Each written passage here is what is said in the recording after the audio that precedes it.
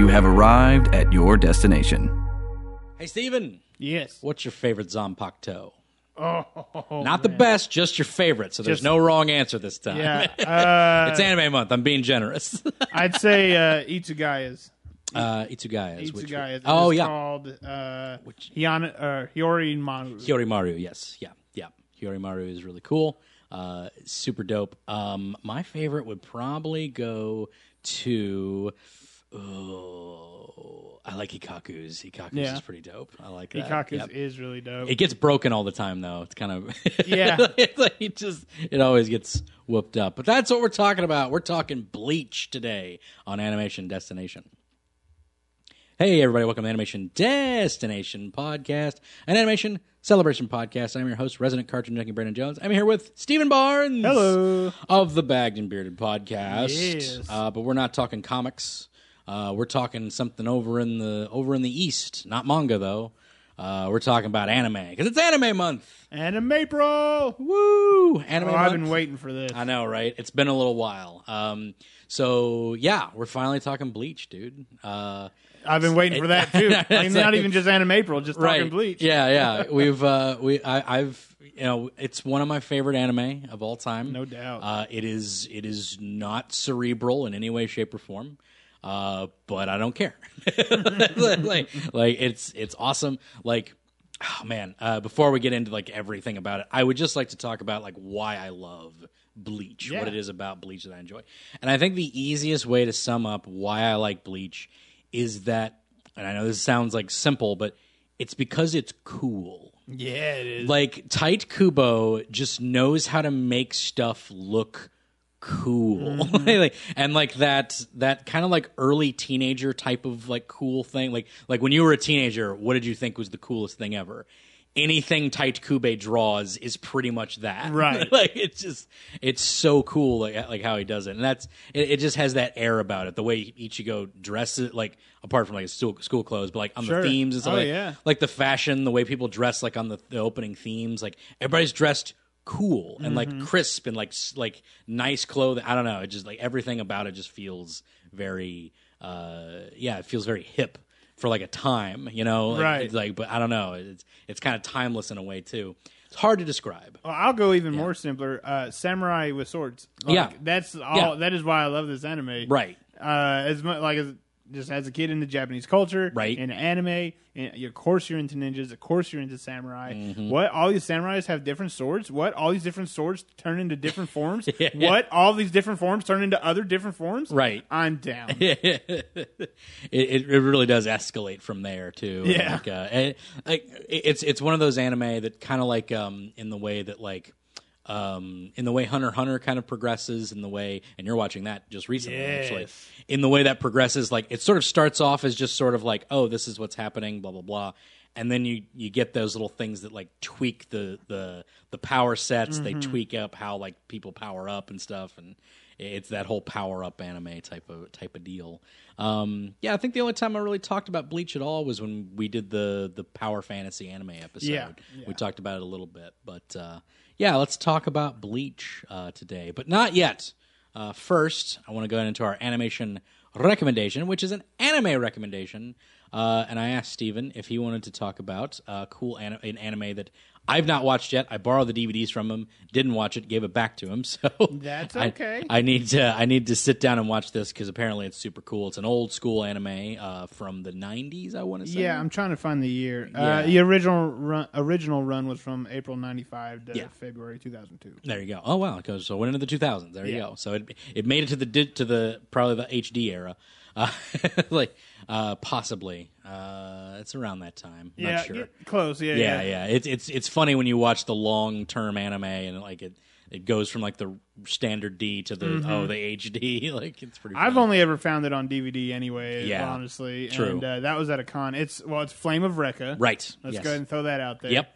And I only found this set one time at a con and bought it immediately because I knew I'd never find it again. Right. And that was literally like 3 years ago. So I was 27. Anyway, so it's kind of appropriate that we brought this up as a recommendation, being as like Bleach is, with the swords and powering up. Flame of Recca is basically this guy thinks he's a ninja, and he's in present day, and he has to protect his Hime, or his princess, which is a girl at the school. Sure. And then it comes to find out that he is actually a ninja. You know, he's from a bloodline of ninjas that he never really knew about. Turns out that he can actually control flames from his arm. Cool. And that is a specific trait of his bloodline.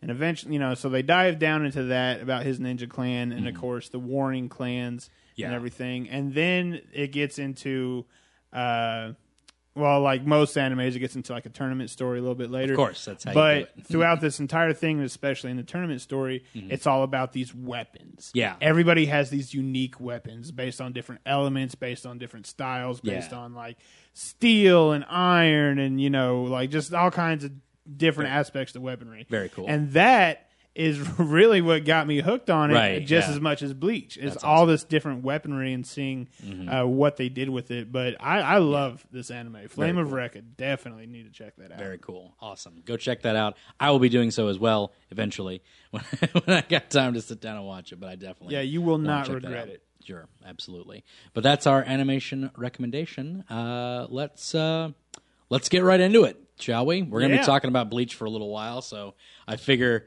there's not a whole lot of news out there. So we'll break somewhere along the lines to do an ad break in between this. But let's talk about what Bleach is. Bleach is the story of Kurosaki Ichigo. Kurosaki Ichigo. Ichigo Kurosaki, as we say in the States, because we go first name first, last name last. But he becomes, through a bit of circumstance, he's a kid that can see ghosts. See souls. Yeah, he can see souls. He's not really sure why, but he just sort of like kind of handles it. Like, he's a very like cool, collected kid. I guess he's been seeing it for his whole life, you know, and he's got this ability, this power. He can see ghosts, and you can kind of see a little bit of it in one of his sisters. Karin. She can also kind of see them, but not as much as him, and that sort of develops throughout time. But so there's something within the lineage, obviously, where he can see, and then we get into the lineage for sure. But he can see dead people, he can see ghosts, and eventually he comes across a Soul Reaper, Rukia Kuchiki, who basically is there like reaping souls in Karakura Town, the town where he her lives. job to send the souls on to Soul Society. Yeah. Or to take out the bad souls. Yes, the bad souls. Why am I blanking on their name? The Hollows? The Hollow. I couldn't remember their name for a second. I'm setting you up, Don. I know, right? Yeah, it's like the Hollows. Yeah, the Hollows. I couldn't remember their name. I was thinking Arin Cars. I'm like, no, that's the big ones. Yeah, what are the we'll regular get ones there. called? What are the regular ones called? Oh yeah, Hollows. The Hollows, which are souls that are they've stayed on Earth too long. Yeah, they've stayed on Earth too long. They're not. It's not necessarily that they're evil, right? Although that does play a factor, right? It's sort of they have a regret or something in their souls. They won't leave. Yeah, they won't leave. They won't move on. So it's a Soul Reaper's job to let them move on to Soul Society, to the heaven, basically, and so that they won't turn into these things. But if like one's just sort of wandering around too much, like they get a hole in their chest and there's a chain that sort of like is dragging them down, and they can start kind of hurting people. It's like poltergeist kind of a thing. Yeah, true. It starts off very contained as like this sort of story, and then it just sort of balloons up more and more. Very quickly. So during an encounter with a Hollow, Rukia gets injured and has to basically bestow her Soul Reaper powers onto this kid in order to basically he save just so everybody. happens to be present when, right. The battle goes on. Right. Which, just to go ahead and hop in real quick. Sure, absolutely. Is this the second Hollow we see her fight? Don't we see her like take one out at the very beginning? I think so, yeah. And she then, takes out one, yeah. Because I know that this one's probably pretty strong and all that. and Rukia definitely gets way strong later. Right. But I'm like... Yeah.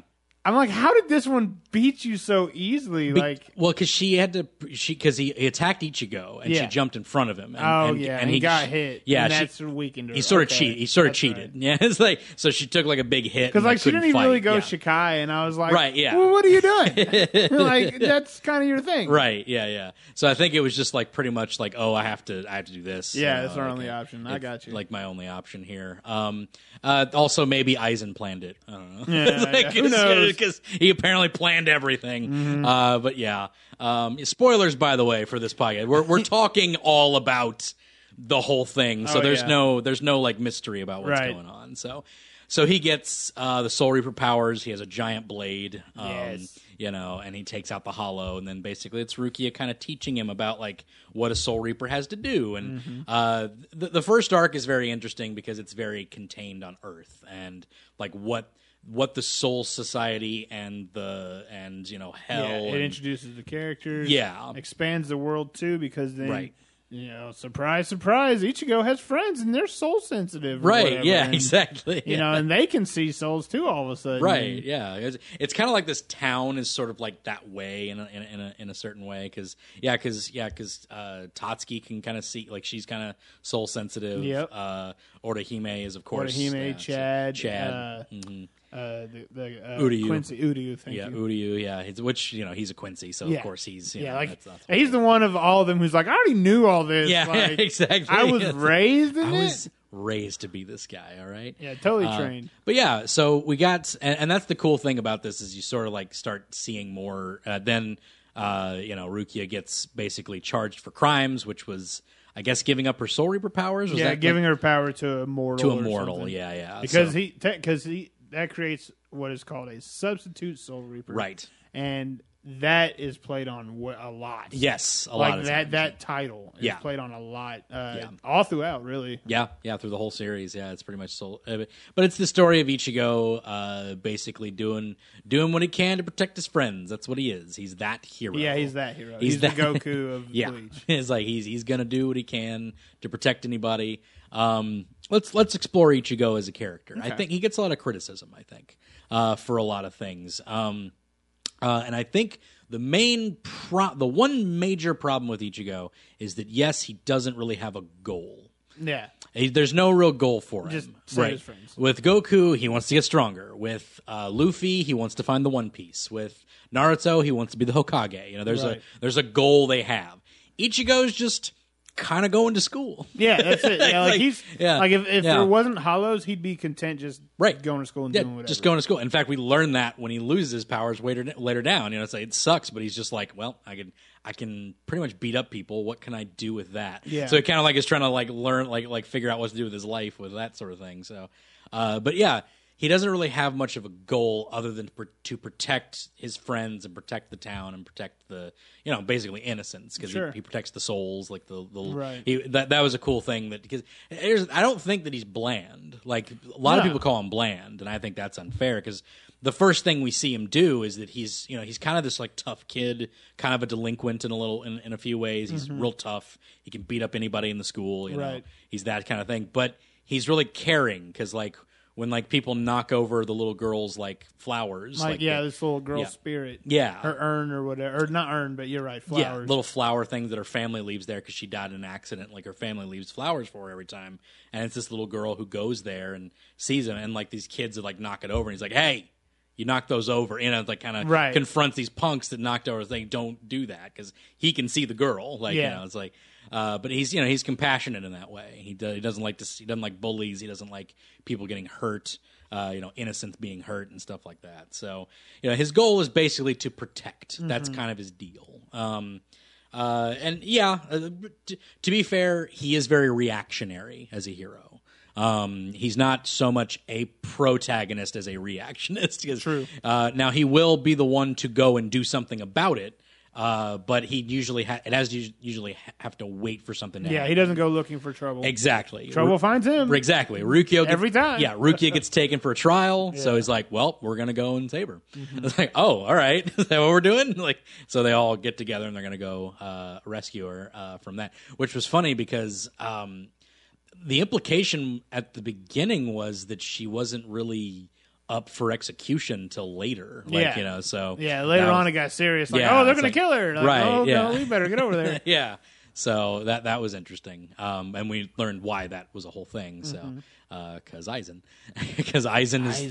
is the answer for everything. But yeah, I think Ichigo really he develops not only through what you learn about him, the fact that he's half Soul Reaper, which is interesting because his dad was a Soul Reaper.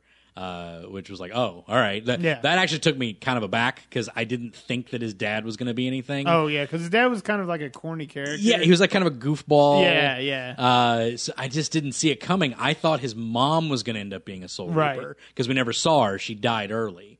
And I think a lot of Ichigo's character is explored in the first arc, and people kind of forget the first arc a lot, where he's being the substitute, Soul Reaper, and we get to learn about his mom and how his mom died from an attack from a hollow. The Grand Fisher, I believe, was his name. Yeah, and that I thought, if I remember correctly, that's kind of the reason that Ichigo and his little sister can see the hollows, because they're all attacked and the mother is killed, but like the kids are there when it happens. They're there when it happens, so they kind of have the idea. Like at first it seems like, because again it's kind of like you said, like a poltergeist. So like the creature picks her up. Yeah. But to Ichigo and the sister, Kirin. Yeah, right? Karin, yeah. Yeah, they just see her float, and they're kind of like, whoa, and then like things kind of like blur into view, and then like he has the ability. So. See the big old hollow there. Yeah, it's interesting just because because that's basically kind of how it works, and poltergeisty kind of mal spirits that are like, oh, they go, what's going on here? But they eat souls. They're evil things. And Grand Fisher is pretty much the only one that's portrayed in a not like he's just like evil. Like there's a few that are that way, but like some of them kind of have like, oh, they're missing their love or something. They died early. Well, a lot of them come off really bestial. Yeah. And Grand Fisher and a couple others actually have like a voice. Right. Like a lot of the time they're growling or howling or, whatever. But then there's a couple that talk. Yeah. Before we get to, the Arankars and stuff. And Grand Fisher, I think, was a serial killer in his human life, something like that. Yeah. He was like a serial killer, so he just likes killing people still as a hollow. So he ends up having to... Ichigo finally gets revenge on this Grand Fisher thing that killed his mom. So it kind of encapsulates a lot of like who he is in that one arc, and then it's kind of done because he did it. He got to kill Grand Fisher, and there's more about his mom that comes up. Not in the anime. Yeah. It comes up in the manga, which we might talk about today. I don't know. It's possible. We'll see. Yeah. But yeah, it's Ichigo's kind of strong for me just because he's that guy.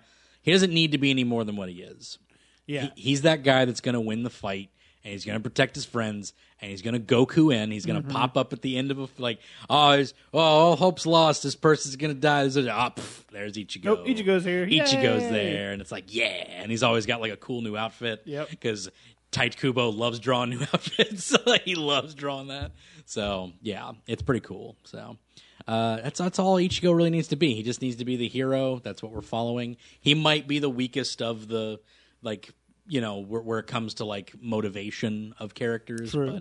But I think he has a lot of good aspects to him that don't need to be complex because he's just that guy that's going to win the fight. And he has those moments where he's like fighting people. He has like the moment where he fights Renji, and he decides, where he has to like has that power up moment with Renji.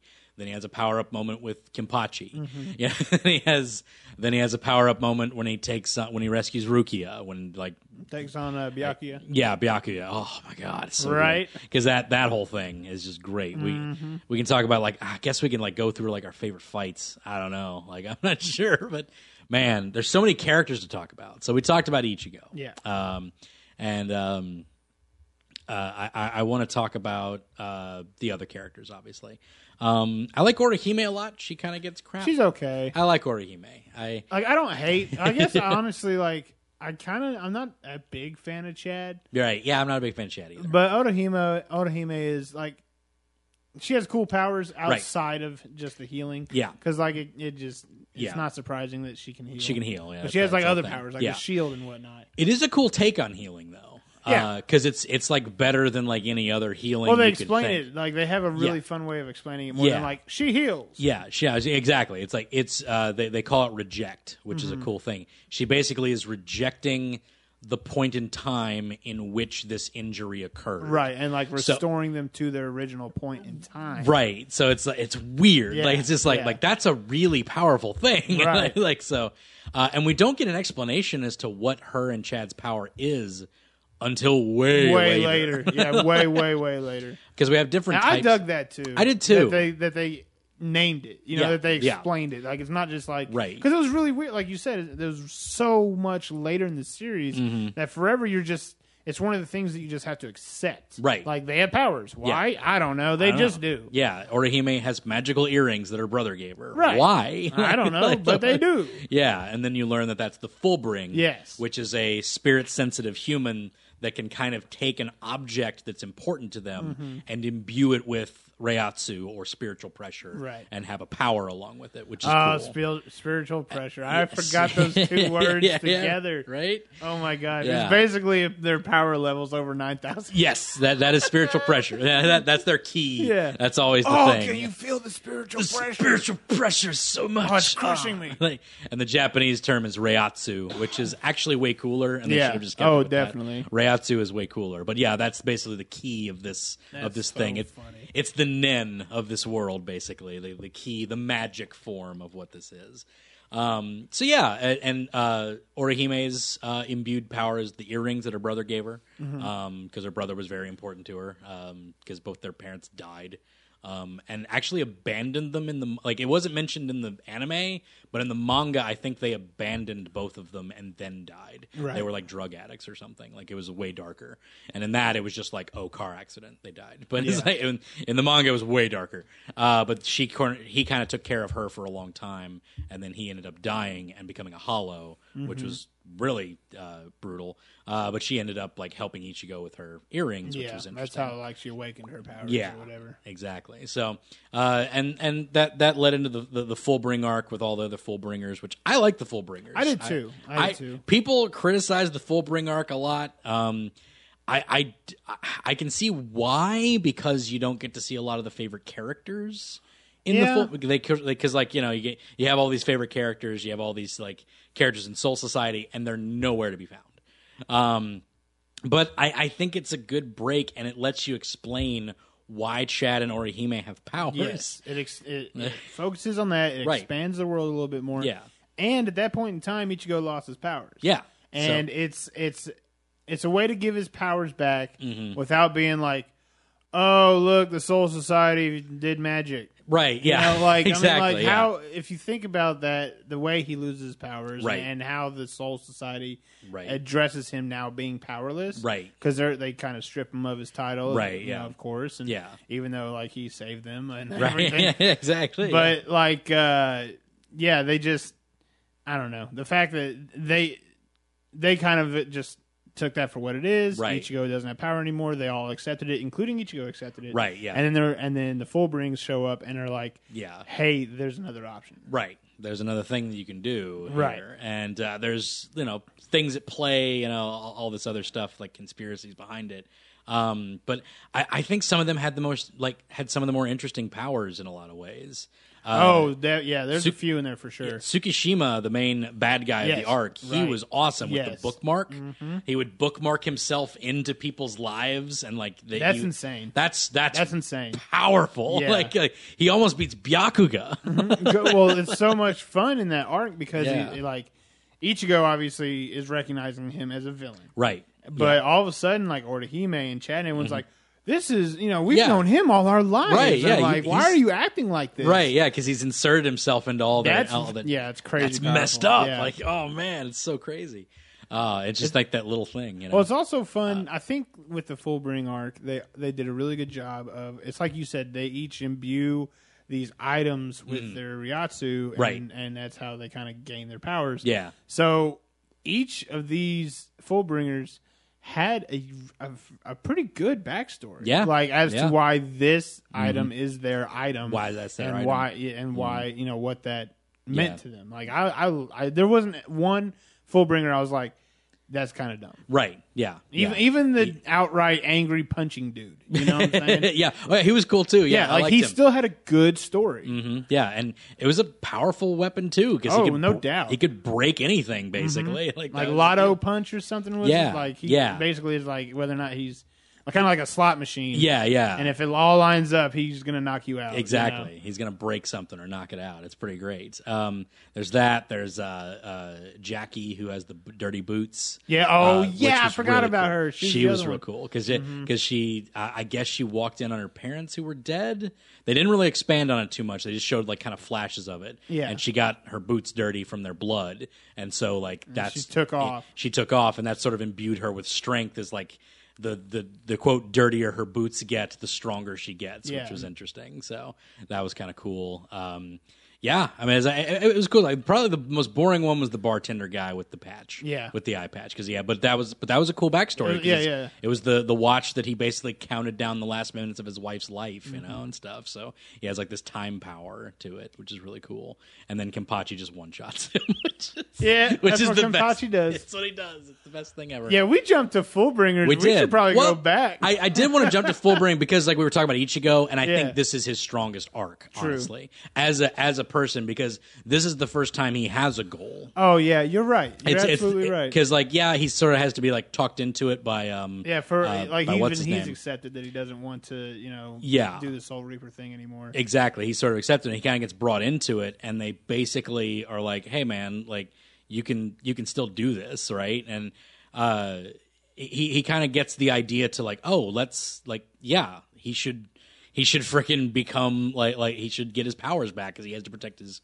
family and stuff like that. So he has to do something. So then he decides that he's going to get this Fullbring power and use his substitute badge as like the catalyst for that. Right. So, and it's easier for him because he's already had Ryatsu within him and stuff, so he knows how to utilize it and stuff. So it's his strongest arc for me because it puts him with a goal. It kind of is a breakdown of him, like it sort of breaks him down into a lot of ways, and then builds him back up with the people around him, the people that he's helped come back and imbue him with power again because of all the things that he did in the past. So it just is sort of like it sort of encapsulates what he is throughout the whole series, and I think it was a good place to end it. Although I would have loved to have seen the Blood arc, the Blood War arc. I still want to see it to this day. Hopefully, the live action movie will get generate the popularity interest enough to bring it back. Yeah, generate interest. They definitely. That's one thing above all else. Before we go back, if you watch this anime and when it reaches its end, and you're like, wait, what? Read the manga because as much as the anime, as much as I love the anime, even the filler arcs, all of it's good. Yeah, the best stuff is in the final arc that they didn't do. It really is the best. The best. Like some of the best stuff in the entire book is in the last arc, and they need to go and do it. And they didn't do it. And it's just like, what are you thinking? They need to go back and do it, and I get it. Like we'll talk about like why they didn't in a little bit, but the slide of popularity and everything, which is a shame. But then the Soul Reaper arc occurred afterwards, was where they gonna find Rukia and everything. Soul Society arc. Oh yeah, we're back toward the beginning. We're back towards the beginning now. We're going back. Yeah, Rukia gets taken away because of because this Ichigo powers. This is the arc where all the characters get introduced. Yes, everybody. All Soul Society, the Gotei 13, the Gotei 13, all the freaking captains, all the sub captains or lieutenants. I love the whole dynamic of the Soul Society and how like you have this power base of things. Like right off the bat, they start you off. These are the 13 captains. These are the most powerful people in all of Soul Society, and they tell you that explicitly. And there's some machinations going on here and there and everywhere. Did Aizen's? Let's talk a little bit about the arc itself. Did Aizen's betrayal surprise you when you first saw this? Yeah, I mean, because they focus on him a lot for a while, and you don't really catch on. Toward the end, you're kind of like, wait a minute. I thought they did a really good job. I didn't see it coming until like maybe a couple of minutes before he revealed himself. Yeah. Because like there's somebody who's behind the whole thing, and I'm like, oh, it's probably Aizen. Because they did a good job of like him like talking to. Because they did a good job of like thinking it was Gin. Yeah. Because he's like being the sneaky fox-eyed creepazoid, you know. And they think that they pretty much set it up to where it looked like Gin killed him, obviously. So he fakes his death and then he becomes like the main bad guy, basically. But it's kind of cool because like he takes his glasses off and he redoes his hair with like a swoosh, and so he becomes like one quick running of the hand, right? And all of a sudden he looks very evil. Yeah, it looks all different, but it was kind of cool because like that was kind of the illusion. He was kind of a Clark Kent sort of. Oh thing. yeah, that's true. It's very Clark Kent in a way. It's just like this is my persona. Now this is what I've always been. Haha, I'm handsome. And Eisen is such a fun bad guy. He is. He really is. Like he is a top bad guy for me because not just like, oh, I'm evil and I did this, that, or the other, but like he's also a scientist. Yeah. And if you know anything about evil anime scientists, right. like their projects are usually pretty dope. Yeah. So because he creates the visors and he creates the espada and he creates all kinds of stuff. Really. Yeah, he's basically the catalyst for all of this, the evolution of everything. Yeah. He's basically the catalyst of like all these things becoming more powerful. He's had his hands in everything because he's trying to create the perfect being so that he can go kill the Soul King, which is God, I guess. Like, I guess so. In a way, they don't so much say it, but that's pretty much what it is. But that's his whole goal is to like because he doesn't want to be subject to anything. He's very much. He's all about freedom, and it's like he even says it like people who say like that's just the way it is. That's the argument of a quitter. Like you take your power, you take your knowledge, and you change what you don't like. That's his whole thing. And he's a cool villain. He's a very cool villain, and he's always kind of like one step ahead of people, like at all times. His power is very much like that. It's very Itachi. It's like it's that sort of. I can basically manipulate you in any way possible with my hypnosis, and you don't even know when I did it. Yeah, exactly. You have no idea. Isn't it cool. Like they just have to look at his blade once, and that's it. And he just draws his blade, and you look at it, you're like, oh, what's that? Oh, okay. Literally you can make you do whatever. Yeah. Just like Itachi with the freaking with the eye. It's just like if you see his eye, you can't trust anything that's going on now, which is crazy. It's very similar. I always thought that they would be interesting if they battled each other.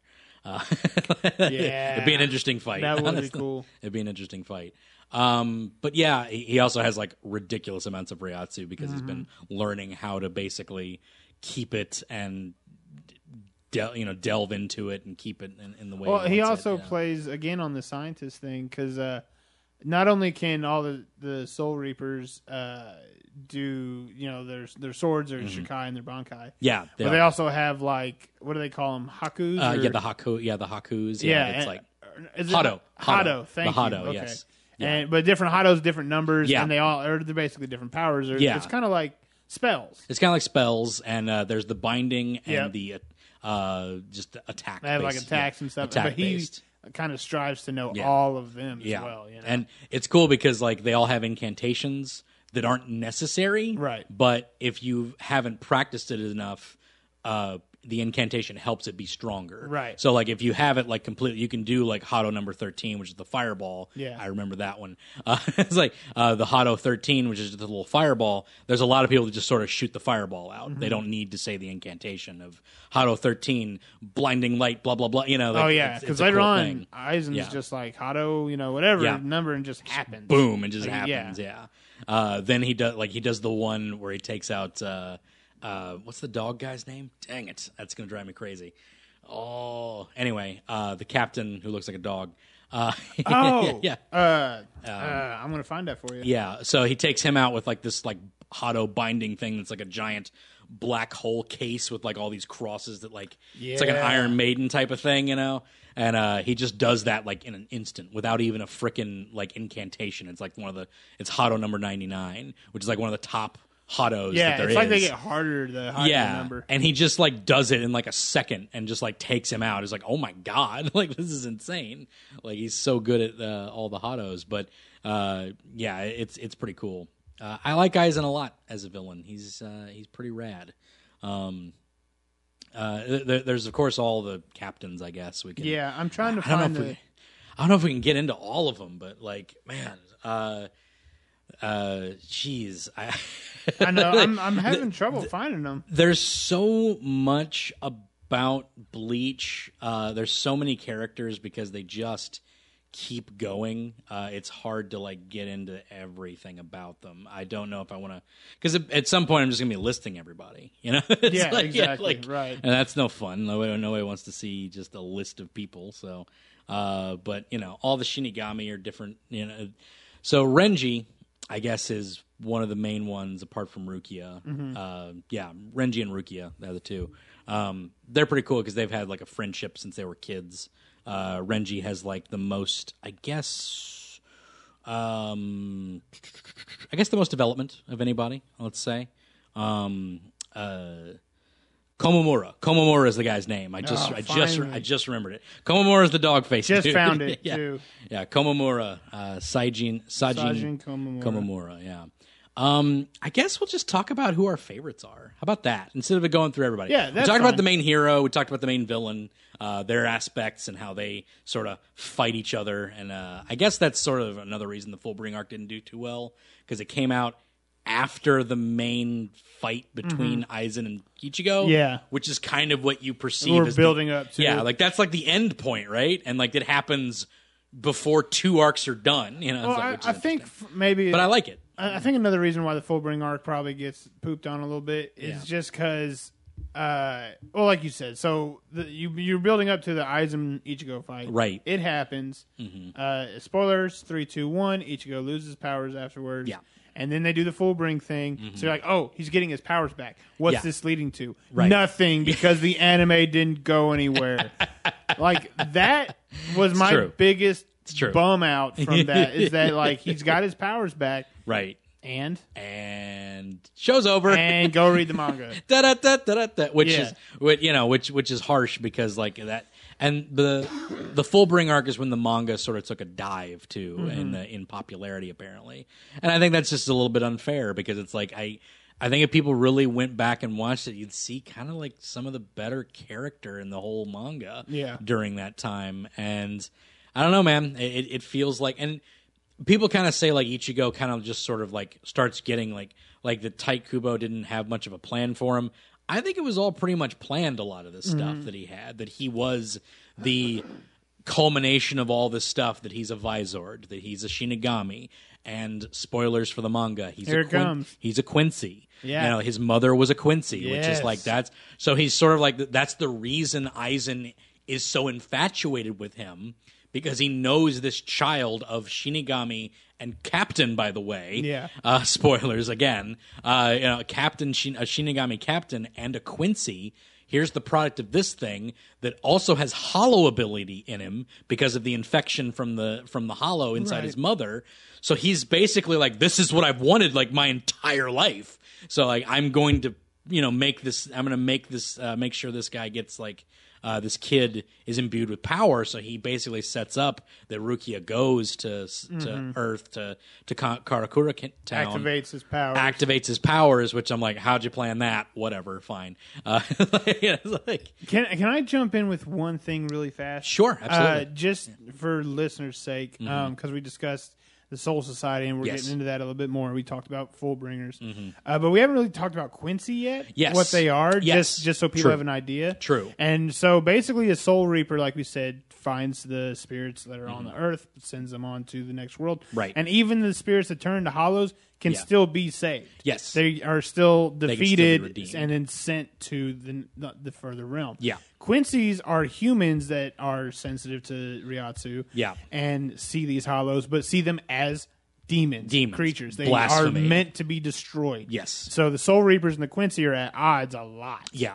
Over that, just to set that basis for anyone that may not have an idea. Exactly. Yeah. So they have had a war with the Soul Society prior. The Shinigami. They're basically like blood enemies. Right. And they utilize more like bow and arrows. Yes, bow which and is arrows. really cool. Yeah, it's super cool. They utilize their Ryatsu into a bow and arrow type configuration, or they store it into weapons, into these sacred weapons. That's cool too. Which is super cool. So yeah, it's like Uryu's really cool in that way. He always has like these like secret things, like like these special arrows that he pulls out and like fires, and there's a sword at one point that he pulls out that's just made out of Ryatsu. He's like the guy that like knows how to handle Ryatsu better than anybody, right? Which is cool, because like when they have to like make their own platforms to run along the thing, and Ichigo's terrible at it because he just doesn't know how to control his crappy Ryatsu, so it's breaking behind him. And Uryu's just like not even walking; he's just like jetting along like Iceman, like on his Ryatsu because he's so good at it. It's like, oh, okay, it's all about control. It's all about control.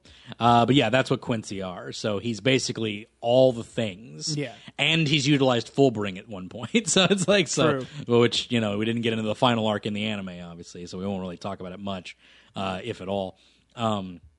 That's kind of so Ichigo's sort of this culmination of all these things, and it sort of gets criticized as being like, oh, that came out of nowhere, but it doesn't feel like it did. It doesn't. Yeah, like, it doesn't come out of nowhere if you just follow the story. Right, if you follow the story, like, it plays out really sense. Well. Yeah. And it I feel like the fact that his mother was a Quincy was always part of it. Like because there's always like little bits of things of him that are like revealed. His dad being a Shinigami, right? His dad being a captain Shinigami, which was like, what? Right, and who doesn't love the idea of like the Romeo and Juliet? That's what the parents exactly. are. That's what the parents. Yeah, exactly. Yeah, like he's from Soul Society. She's a Quincy. They hate each other, but really, we can find love. Right, yeah. Blah, blah, blah, and have a kid, and then he'll be the most powerful one of us all. And I did like how they, and that, this is, of course, in the manga, so it's unfair to talk about it, but I did like how they did, like talked about how they developed a relationship, which was really cool. Yeah. Like, I loved it.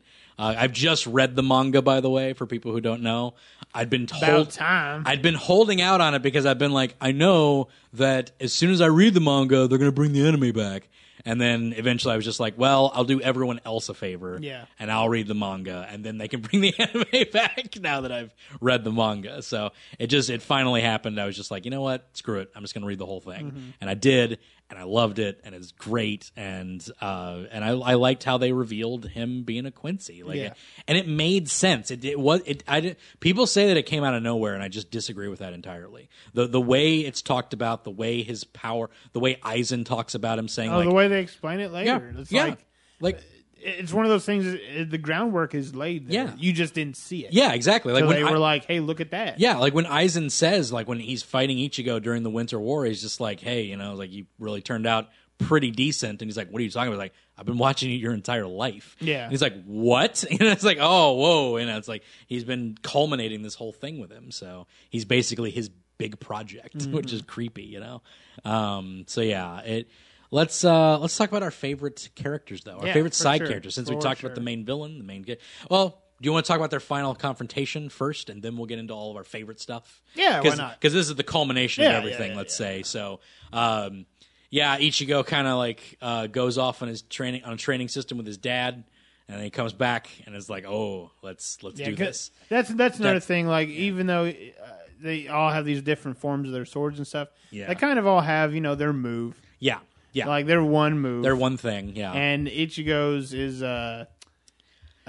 he can take his Ryatsu and that's another thing. Getsu got Tensho, and which is basically him taking all of his Ryatsu, forming it into his sword, and just shooting out a giant beam. Yes, a giant slashing beam, which again is very Quincy. Like if you want to think about it, it's like if you want to think about it, it's very Quincy in a lot of ways. Getsu got Tensho, which is basically him just putting all of his power into one big strike. Very blunt, very blatant. It's like but his Bankai is cool too. Yes, because it basically takes his Ryatsu and condenses it, so he has ridiculous amounts of speed. So it benefits him able to like concentrate all the Ryatsu into a strike. Which is cool. Basically, all these captains and everyone have their swords, of course. Yes. And the only difference in their swords are the hilts. Yes. As long as they're in their sheaths. Yes. They pull them out of their sheath. It goes into the Shikai mode, which is their individual. Like the very first time, Ichigo's sword is huge. Yeah. Then it goes to Shikai, and it's much sharper. Yes. And less blocky. Yeah. Think Cloud. The first one's Cloud. It's Cloud. The second one is just like a big old blade. Yes, just a big old blade. And then the third one, the Bankai, is the condensed, long, skinny black blade. Yeah. With the super awesome hilt. Yes. And it looks sort of looks like a swastika. But, but it's that's not why it's awesome. Right, okay? but it's the Buddhist type of swastika. It's the Buddhist version, which is why it looks. People look at it like, that's a swastika. It's like, yeah, it's a swastika. wasn't always a Nazi symbol. It was in Buddhism and Hinduism before that. And Exactly. That's what it represents more than anything. And it's more of a rectangle anyway, not a square. But yeah, it's super cool. I love it. And his robe, which is not typical of most people. That is another fun part about his Bankai. Which is it's more a full body Bankai. It's a full body Bankai, which is more to his hollow end. Yes. Because that's more of what happens to the Arrancar when they transform. See, Yep. it all makes ties sense. in. It makes sense when you look at it. I fully believe that Tite Kubo had it all planned. Yeah. And he just didn't reveal a lot until it happened. And people criticize it all the time as being, oh, he just wrote that in. No, it was there. You just had to look at it. So it's like... Yeah. So he fights Aizen, who that was the other thing is the what's it called? Oh, I had that. His little too. thing. I forgot. I'm sorry. So he has like this little like device that he's created that he placed inside of Rukia. Yeah, it's kind of the thing that all this was culminating in him making this. It helps to evolve people basically, or evolve spirits and evolve Reiatsu. And it's he sort of implanted in Rukia so that he could then absorb. Here's the thing: he plans for Rukia to be executed, so that the device can absorb the energy in Reiatsu from the executioner's blade that's going to kill her, right? Basically, so that it can evolve further. So each time yeah. So it's basically like a gem. It's like a gem that's like inside of her. Yeah, yeah. So and that was his whole plan, was to have her executed, and then Ichigo stops it. So he's just kind of like, oh, all right then.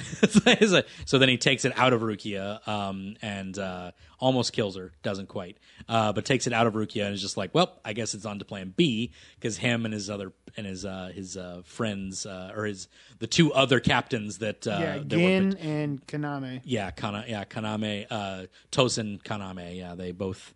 Or Kaname Tosen, who's really cool. I love him. The blind dude. He's cool. I love that guy.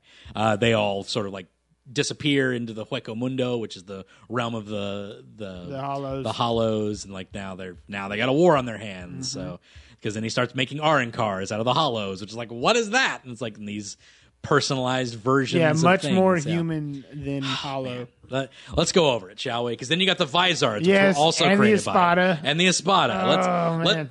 So that's basically the whole. Maybe we should have just been like, this group means this, and that group is true. that, because it's true. there's so much. You know what? Let's go through that real quick. Okay. So the Vizards are basically the Soul Reapers that have hollow abilities. True. And they have a mask that goes over them. That's sort of probably one of my most favorite things in this anime are the Vizards. Yes, they're so cool. The Vizards are cool. It's a very small group. Yes. And they're all former captains and lieutenants. Former captains and lieutenants. Yeah, they're all former captains and lieutenants. I think there's one third seat. I think Hiyori is a third seat, but that's it. And she was Kisuke's third seat too, which is cool. But yeah, so they're all former like high level Soul Society Gotei 13 members that have all been exiled because or they were killed because like when you go through a holification, which is what creates a Vizard, you kind of go crazy and you have to learn to control it basically.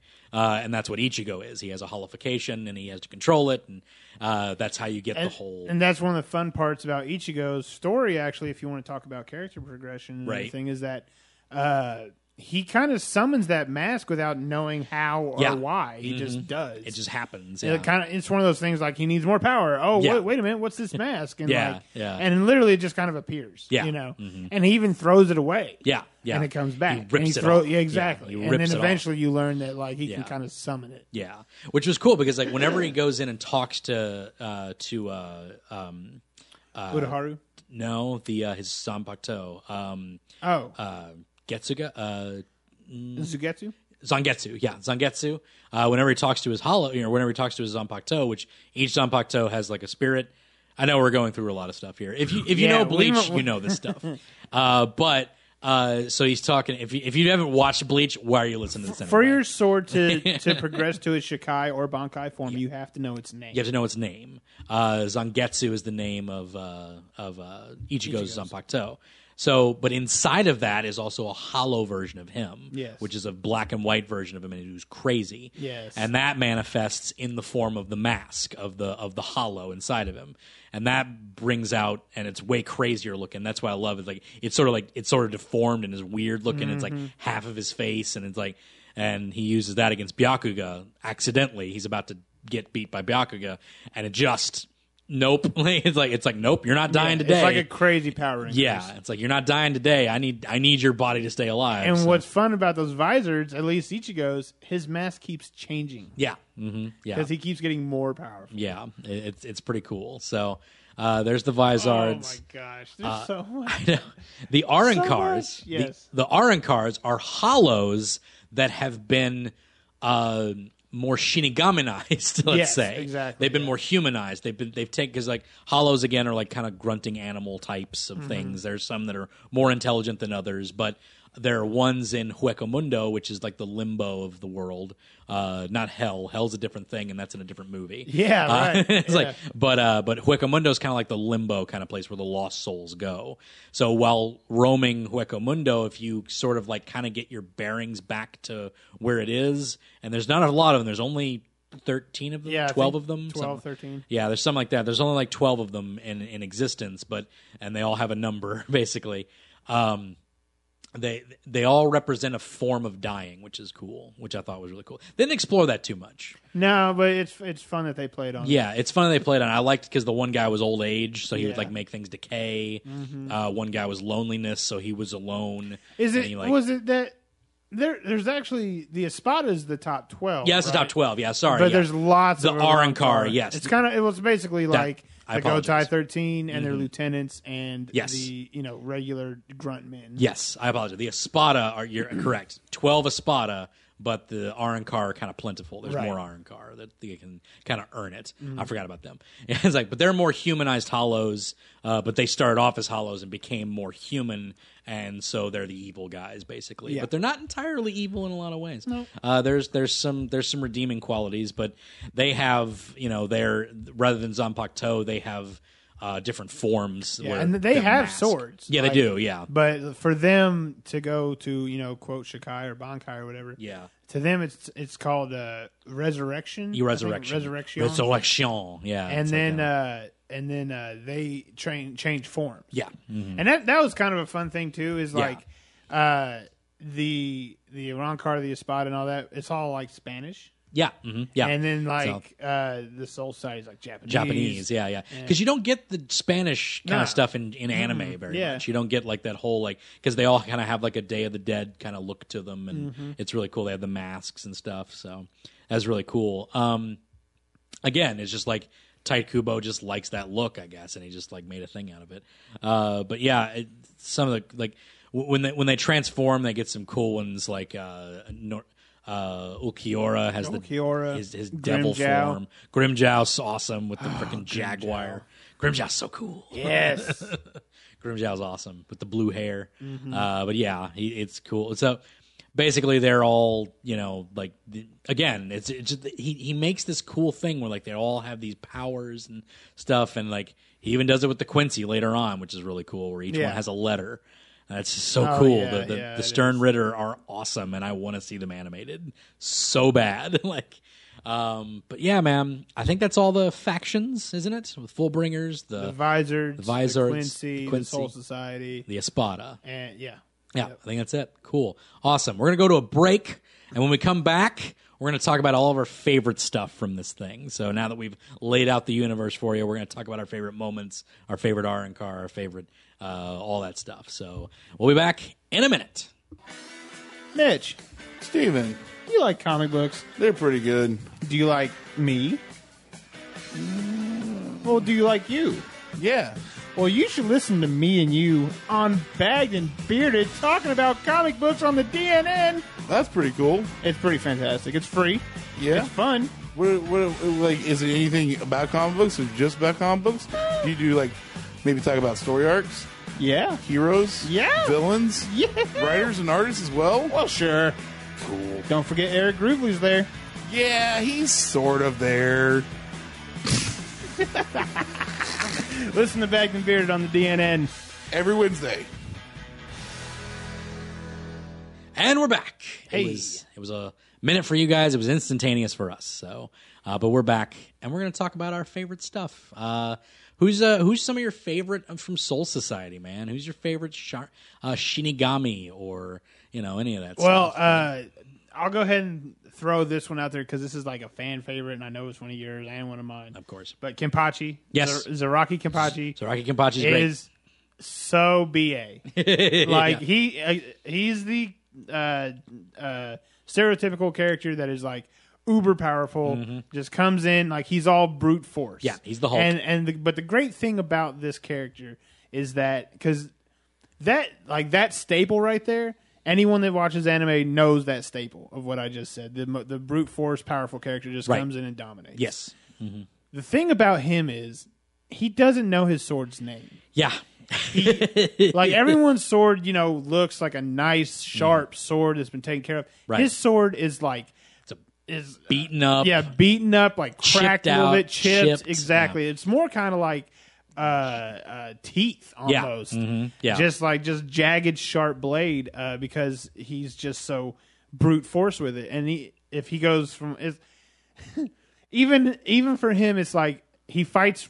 He's so powerful. He fights one-handed. Yeah. And he fights with an eye patch over his eye that eats his own Ryatsu just because he fights with bells on the end of his hair so people the enemies can hear him coming because he needs to give them an advantage because he's so powerful. Yeah. And what I love about that is like for him to become more powerful, he's like, oh, I'm going to use two hands now. And you're like, oh, no.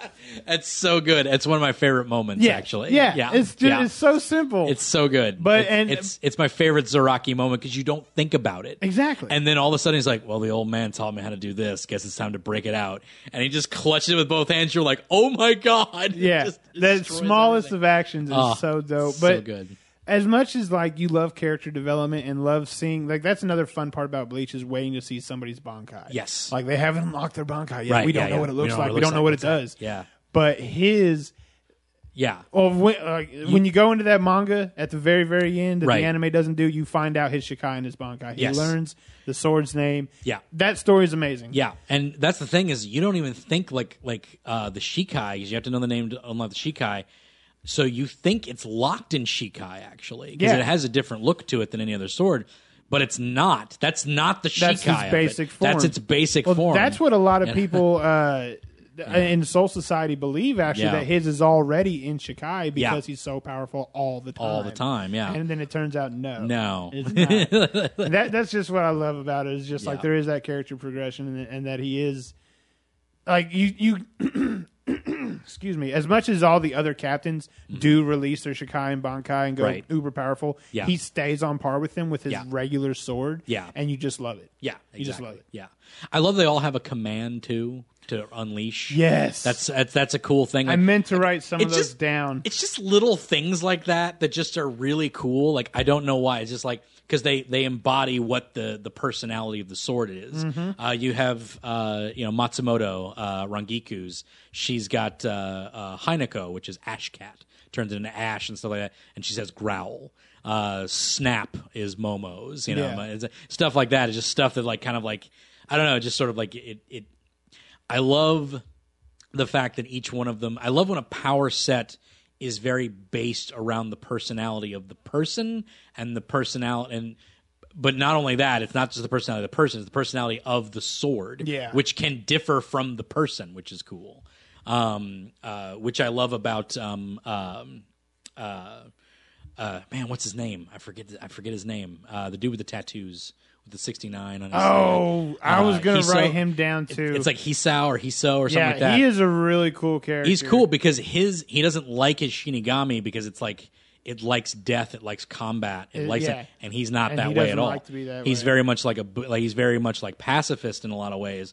So he doesn't unlock his Shikai all that often, which I thought was really cool. Like stuff like that. Man, I like Kira's ability a lot. Kira has the his translates to like old man or something. I forget what it was called, and I don't like the design of it. It's like a little hook, which is kind of weird looking. Yeah, the hook's weird. Yeah, but you talking about the one that like goes like chink, little square hook. Yeah, Kira. It's like I like But his power. But the ability is really cool. Yeah. The more he slashes something, the heavier it gets. Yes. Because he has all this like weight on him, which is kind of cool. It's sort of, again, that embodiment. He's very much like a depressed guy. He suffers from depression a lot. And they don't say this outright, but he very clearly suffers from depression. Like there's always like this glooming thing. He's always in bed. He has to like kind of will himself to get out.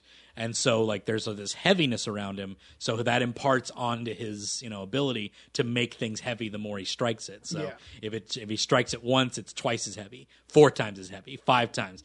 And it's just, that's cool. And then the reason it's called the Old Man is because when he's fighting someone, their blade becomes heavy and they start to slouch like an old man. Mm-hmm. It's like, that's cool. Just stuff like that is just really cool. Yeah. Like, but I don't like Kira at all. Like, he's like my least favorite Shinigami of like all of them. Like, I just don't give a crap about him. Like, I probably like Maeda a little bit more because at least he's comedic. But it's like, which is the big rich dude who's on Soifan's lieutenant. Yeah. I got you. The one with the ball and chain. Yeah, the ball and chain. Yeah, he's pretty cool. Soifan's cool. Soifan's cool. I like Soifan. Oh, we didn't talk about Otoichi. Yoriichi. We didn't talk about Yoriichi. Yeah, who's not part of the Gotei 13. No. She's part of one of the 4 families, which are a big thing. Yeah, they don't even really play on them too much. Not too much. Yeah. Oh, that's another thing is that Ichigo's also part of one of the 4 families too, which kind of blew my mind when I read it, like, because like they'd already mentioned it, but I was like, oh, that's right, that's one of the freaking families, and that's why he looks like the guy that Rukia knew, because it was like that's because he was part of that family, the Shinta family. It's like, oh yeah, okay, that makes sense. It all like it's like so he was like comes together. It all comes together. So see, he planned it, guys. You just gotta watch. You just gotta read it. But yeah, the Kuchiki family, Shihoin family, which is Yoroichi's family. Inoue, or not her name, not Inoue, Isane, what's her name? The girl with the glasses, the lieutenant. I forget her. I do not remember. I forget. So that's the thing. Ino. It's just Ino. Ino's family. So many lieutenants and stuff. Yeah. Right. Like we're talking about like, oh, here's 13 more characters you have to remember as captains. Right. No. Each of their lieutenants are individual characters that play. All of them play roles. Sorry, it's Nanao Issei. Issei is the name of the family. The family is the Issei family, which is another noble family. Which you didn't even know that until the manga, actually. Right. Yeah. So that the Issei family is the other 4th family, and then there's the one that Ichigo's family's from. So that's the 4 main houses of the Soul Society. Which is interesting. They don't explore that too much, but yeah, you're right. But it's just that sort of thing. Like these are people who are sort of imbued with a lot of power because they are higher society, blah blah blah.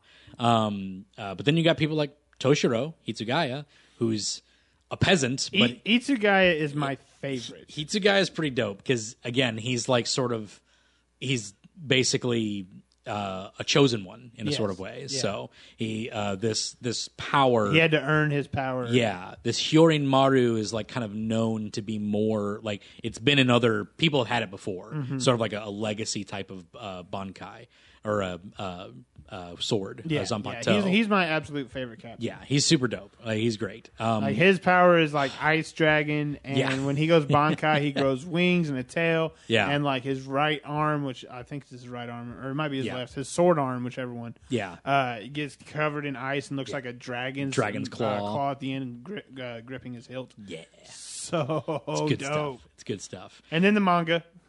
Yeah. And then what happens in the manga? Yeah, which is really cool too. It's super good. I love it. That's why it's so upsetting they didn't do that manga because literally every character still has something to prove, something to show, something new. I'm always the guy, and I'm that guy who loves the background characters a lot. Yeah, the guys that don't, the ones that don't get a whole lot of shine, the ones that don't get a whole lot of notice put on them. Let's say. I always focus on them for some reason. I'm like, that character's cool. Why don't they do anything with them? Don't know why it happens. It happens all the time. I love Isane. Isane is the lieutenant of Unohana of the 4th Division, the healer. Tall chick with the gray hair. Okay, I got you. Love Isane. I don't know why. It's just like, because she looks different from the other women that Kubo draws, I guess. Right. Like, she doesn't have the, like, because Kubo kind of has like, he kind of has a style about him and everything, but she's like kind of taller. She has a longer face and a lot. She has the Padawan freaking hairs. like a hairstyle. Yeah, the little hairstyles, the little like hairs coming down. She also has a sister, Kione, who's on Rukia's team, the 13 thing, and they're sisters. They hardly ever mention it, but it's just like I like those little things. It's like, oh, they have like family who are also in there, and like there's a background there somewhere, and I'm like, that's pretty cool. Like, I don't know, it's just like I like Isane a lot. She doesn't get to do anything. Literally the only thing she does, I think, is she gets punched by Ichigo in the gut. That's like literally all she gets to do. Even in the filler seasons, they don't really give her much. But yeah, I don't even know what her Zanpakuto does. Like, I don't even know what it does. Right. It has like 3 prongs. That's the only thing that when she went Shikai when she faced down Ichigo after he just belted her. Does it shoot lightning? It's something like that because That sounds really familiar. The 3 prongs. I think it does because like it's the 3 prongs come out. It's sort of like Momo's who has like the branches. Yes. Like she has the branch like prongs off, which that's cool too because that enhances her Hado because she's like a Hado genius. So she's not really like great with her Zanpakuto, but she can channel her Hado through like her Zanpakuto, which is really cool. I love that. My favorite Soul Reaper though, and this is kind of obvious, I love Byakuya. Really? Byakuya Kuchiki is just so dope. That's surprising. I like Byakuya. I'm not usually the guy that likes the stoic kind of dude, but I just love that. Like when I started watching this thing, just like because everybody's always like, it's like Bankai, like they have to scream out their Bankai, or whatever, and he just kind of goes Bankai and just drops it. Very just like drops it, and then like and he needs to sacrifice the whole like this whole of a sword in order to have like the entire room full of swords. His is really like, cool too. It's so cool. It's like I forget exactly the title of it, but Senbon Zakura. It's basically thousands of Yeah. flower petals Yes. that are like blades themselves. Yeah. And he just kind of directs it around. They're all individual blades, And then he his just sorta- Bankai is like, ooh, more. Yeah, more of them. Like, yeah, just it's more of the more same, them. but like a lot more. It's like there's more of them, but you're also just trapped in a room with him. Yeah, with them. yeah. So it's like it's one of those environmental ones because like they have different types of things, and some of them are like, oh, they enhance this, they enhance that. His sort of like envelops you in like a room to where it's like, oh, it's me and you now, like. And all of my swords. All of my swords. like, yeah. Oh, cool. Yeah, his is really cool. I love Byakuya because again, Byakuya kind of he develops a lot because he's very much like the guy who's like, I'm going to do this, you know. Yeah, I'm going to follow the rules. I'm going to enforce the rules. Right. Even Like, at the behest of my own family. Exactly. Ruki is his sister, and she's going to die, and he's like, you shouldn't have done what you did. Right. That's the rule. I have to obey the law. Law is what's important. And Ichigo kind of teaches him. It was just like, you know, like the greater good. Yeah. Throughout his battle, it's just like I'd tear down the world before I'd let that happen. And he's just kind of like, oh man.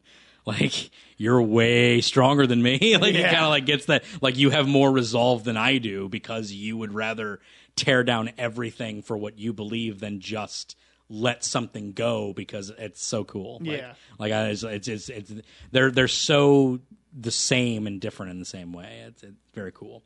But Byakuya is my boy, and I loved his fight with Tsukishima. It's one of my favorite fights in the whole anime. That was a really good fight because he kept like slashing him and getting into like his head, like basically like I taught you how to do that. I taught you how to. It's like I taught you what your Bankai was, and he's just like, oh yeah, you did. And it's just like, so he has to like come up on the fly, like what to do. And it's like, I taught you all your Hado. Your Hado's worthless against me. It's like, oh man, like how's he going to do it? And then the way he does it where he clutches like the blades in his hand and he just, it's so cool. Like I love it. And, but yeah, Byakuya kind of has like my favorite moments for some reason. He always typically does. That or Mayuri. I freaking love Kurotsuchi, the crazy scientist who just looks like a nut bar. He's so weird. He's so wacky. And like he's fun Yeah. because the thing about his Zanpakuto is he can change it. Mm-hmm. Yeah. And not like just like form or whatever. He basically he's a scientist. Yes. He's almost an evil scientist. Yeah. Because he does a lot of kind of messed up things too. Yeah. But he stays within, I guess, kind of the rules. Mm-hmm. But he alters his Zanpakuto however he wants. Yeah. He puts altercations on it. He puts upgrades, and this is really weird. It's so weird because when he releases the Bankai, it looks like a giant baby / caterpillar. Yeah, it's really weird looking. Yeah. It's like a Buddhist baby form or something. Yeah, It's really bizarre. oh my gosh! But it's cool though that the way he does it, and his Like the way he looks changes a lot too. Yeah. 'Cause he changes kind of his mask and stuff. Changes mask, Or his headgear, I guess. Face paints, like he's always looking weird and goofy. And Yeah, he's one of those who's always like, if you're an anime fan, you know the trope is like, I just can't wait to dissect him. You Yeah, know, like, exactly. What makes you It's like- work? You know, Yeah. that's all he wants to know. exactly. Yeah, he's creepy. He's a creepy dude. Man, now my other favorite character. He doesn't quite beat Byakuya because Byakuya does more and has more development. Sure. But as a character, he doesn't develop, but you get to see more of him as it moves along. I love Shunsui Kyoraku, which is the guy with the pink kimono. Oh, and okay. and eye patch. Oh yeah. Oh yeah. Love- Oh my gosh. Love Shunsui. Shunsui. He's the one with the two swords. yeah. right? Yeah. Oh he's yes. he's the one. Because when you get into his Bankai, you're like, what is this? Not there are His two. Shikai is so good. Yes. We don't even get his Oh, Bankai. that's true. We don't Yeah, even yeah. get his Bankai till the manga. But his Shikai is awesome. I love the power. Like the power is like so interesting and Mm-hmm. weird because he basically gets to make up the rules of a game. Yeah. That's sort of He plays like I don't know the culture well enough, so I Right. apologize if I'm ignorant on this, but I think Right. it's more like Japanese children's yes, games. they're like Japanese children's games. So like there's one where it's like you have to tag a certain color. Yeah. But you have to name that color first, and so like. And that's the only thing that you can cut with the blade in this Right. sort of like in this version and stuff. It's like, oh, it's so cool. You hiding in people's shadows, like that's a whole thing. Mm-hmm. Like, man, it's just so cool. It's like he just has like these sneaky things about him, and he's always like this super calm dude. He's like one of the most powerful guys, like in the whole Gote 13. Yeah, because for he doesn't do much. No. And that's how you know they're more powerful is when they don't do a lot. And he's just like he's always calm. And then when he starts fighting the Espada, he just starts to like kind of like wake up, and you're just kind of like, oh, he's a dirty fighter. Like Yeah. he's like always like sneak attacking people and stuff like that. And it's just like, hey man, like It's how the game's it's played, how the game right? exactly. It's how the game is. He's sort of a ruthless guy, and it's just like, oh man, what was he before this? Yeah. And there's 'Cause- only two that I know of off the top of my head that have their Zanpakutos are double blades. Double blades. Yeah, it's him and the other captain. yeah, the other captain. I forget his name.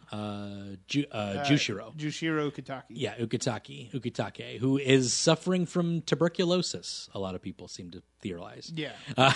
Like the way he's always in bed and stuff. So that's the interesting thing is like he throws those in like in a lot of ways, like the little idiosyncrasies or the ailments that people have. So Zaraki is just sort of a nutcase. He's kind of crazy. Jushiro has tuberculosis. He's got TB. It's like Yeah, like he's always crazy. tired. He's never Yeah. really involved in any fights. yeah. And you find out a lot more about that. Yes. Why later on. Yes, Soifon is she's Yeah, Soifon's cool. yeah, she's obsessed with, and I love Now, that. yeah. Let's talk about her and your Haruichi. Yoroichi. Let's talk about them. Yeah. because I love that whole relationship.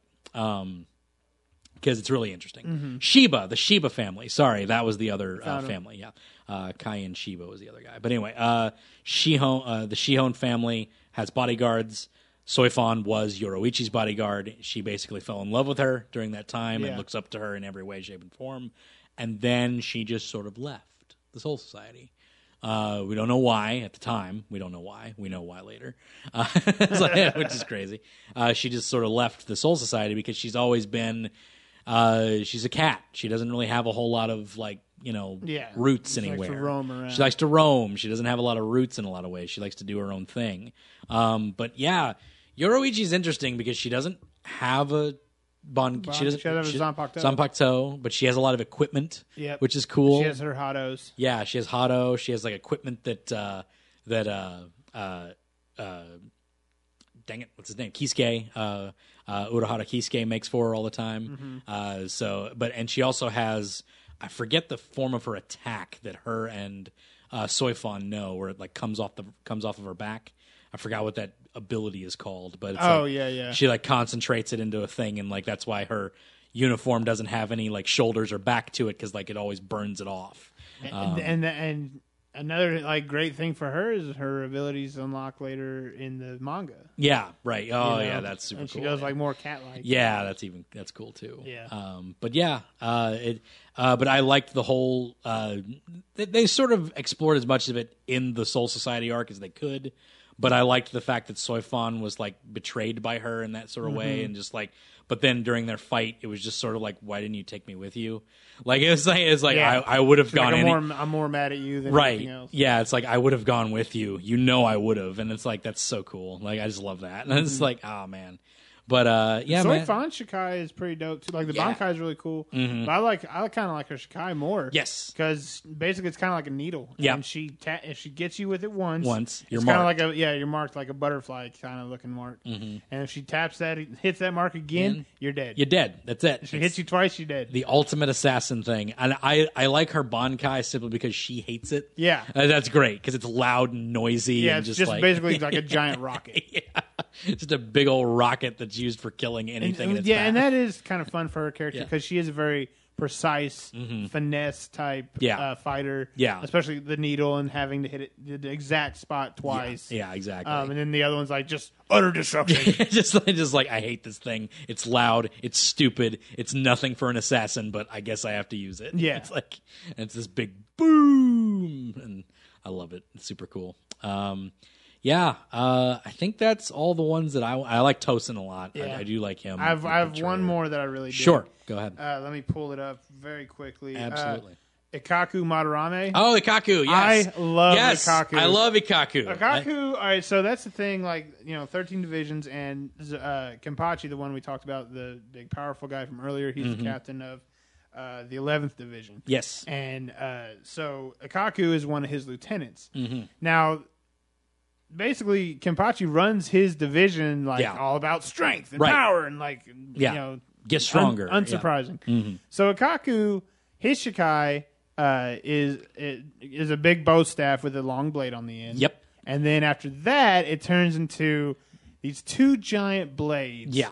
that he has in each hand, connected by chains to another Giant blade giant on the top. axe blade that kind of hangs over his head. Yeah. And the way he describes his Zanpakuto is different from everyone else's. Yeah. Because the more he fights, Yeah. the more damage that he either causes Yeah. or receives. Yeah. On that giant axe blade behind his head, a dragon starts to form. Fill up with And- like with a red. Yeah, Like and the way he explains it is that it has to awaken. wake up. Yeah, he's bored. Yeah, he's bored. his Zanpakuto is so bored and so tired, and so he has to fight and cause damage and be damaged Yeah. to wake it up so that it becomes more and more powerful. Yeah. Oh my god, that It's- is so fun. It's one of my favorite moments in the anime is when he goes Bankai. Yes. Because he's not supposed to have it. Bankai is typically like a thing for captains. Yeah. Lieutenants don't typically have a Bankai unless you're basically training to be Yeah, a captain. there's a handful of lieutenants that do, but Yeah. you can tell why. Yeah, exactly. And no one knows that Ikaku has a Bankai, Mm-hmm. which is super cool. And I love that. Just the fact that no one knows it because he's trying to keep it secret because he always wants to follow Kenpachi. That's always like, I will die under this man's command. Yeah. That's his like resolve. You Yeah. know, it's like he doesn't want to be a captain. He doesn't want to go be captain of another team or whatever. He wants to, keep his power secret basically. Right. From everybody else. And so he's fighting this one dude, and he's just like this one Arankar who's like just tearing him apart, and he's just finally like, oh man, didn't want to have to do this, but no one else is around, so Exactly. Like no one else is Maybe. here, so It's like, I'll do it. I'll show I guess you. we'll do it here. And it's this really awesome scene where he puts his blade back together and he just screams out Bankai, and it's just like, it's so cool looking. Ryuman Hozakimaru is the name of the full Bankai version. And he just tears this dude up with it, and it's just so cool. Like, I love it. Yeah, I I love it. love that character. Yeah, it's super cool. And he even has that fight with Ichigo. I forgot about that. Like in the Soul Society arc, that's sort of it's like Ichigo's first test. Let's say Right. to get kind of higher up. Ichigo has 4 main fights, I would say, in that whole thing. It's Ikaku, Renji, Zaraki, and Yeah. then Byakuya. Yeah. That's his like main fights, and then he just gets trashed by Aizen. Pretty much. Because Aizen's just a wrecking ball. So. Yeah, man, but that's not all of them. Obviously, there's plenty other ones. Sure. If you want to talk about any of the other characters, feel free. Like, let us know because I would love to hear about some of them. Like some of the ones that you think are cool. Because I mean, there's lots of them out there, and it's hard to cover all of them.